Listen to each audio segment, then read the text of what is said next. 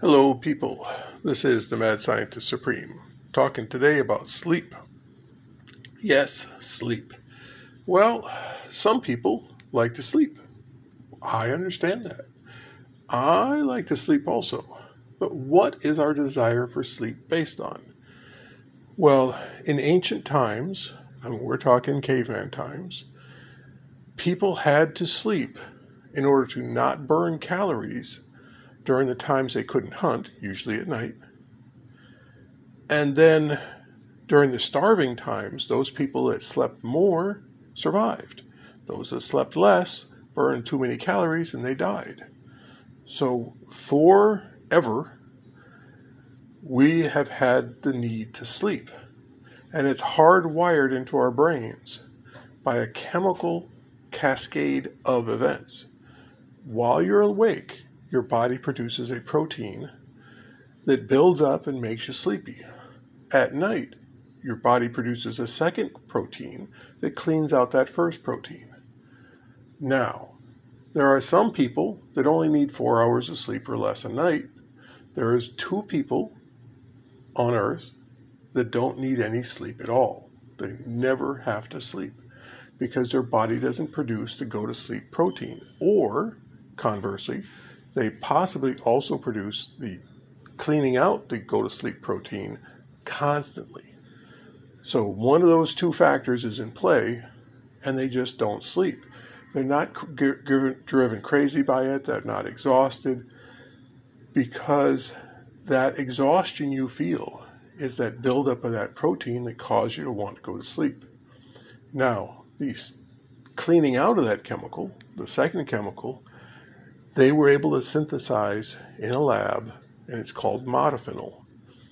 Now, you can buy the pills. They're about $2 a piece, and you take one at night, and it's like you just got 8 hours of sleep, and you're good to go for the next 16 hours, and then you got to take another one, and then another one. Now, to add that much extra value to your life, where you can watch TV, read books, study, do all those things that you want to do without needing to sleep, you could do. Now, they kept soldiers up for a week straight with modifinil, and they found no negative side effects. There was no jitteriness, no lack of concentration. Everything worked, but you just don't need sleep if you take modifinil. Well, this first protein that starts the cascade reaction, if you would take that, mix that with a cold vaccine, and inject that into you, you would become immune to the go-to-sleep protein, and then you don't need to sleep. Now, a little side note on that. Need to sleep is a key word. After you've got a good 8 hours of sleep, let's say you get on an airplane and you're going to be flying cross country and you're bored, you can put your head down and sleep.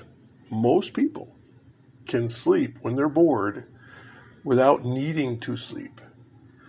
So you can become immune to sleep and still sleep if you want to. So that is my first one. Second one. First one, take modifinil.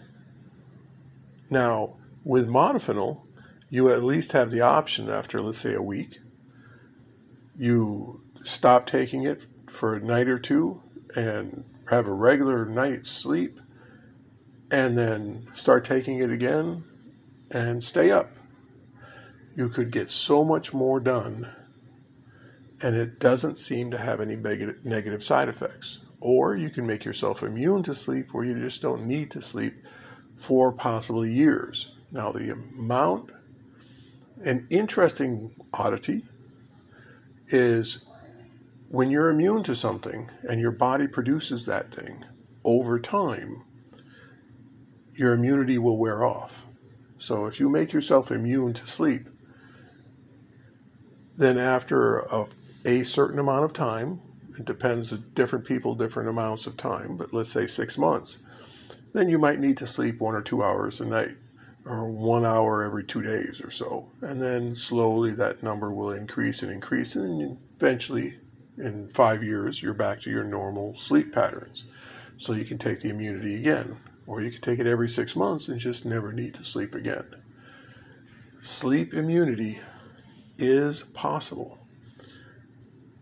A way to start it, to see if you're temperamentally suited for that, is to take modifinil every 16 hours for a week and see if you like it. If you're accepting, I can get so much more done, I'd rather do this. Okay. Then rather than keep paying the small amount every day for the modifinil, you just become immune and don't have to pay the piper again. Well, that's my speech on sleep immunity. I do encourage you to go out there and try it. Thank you very much. This is the Mad Scientist Supreme, signing out.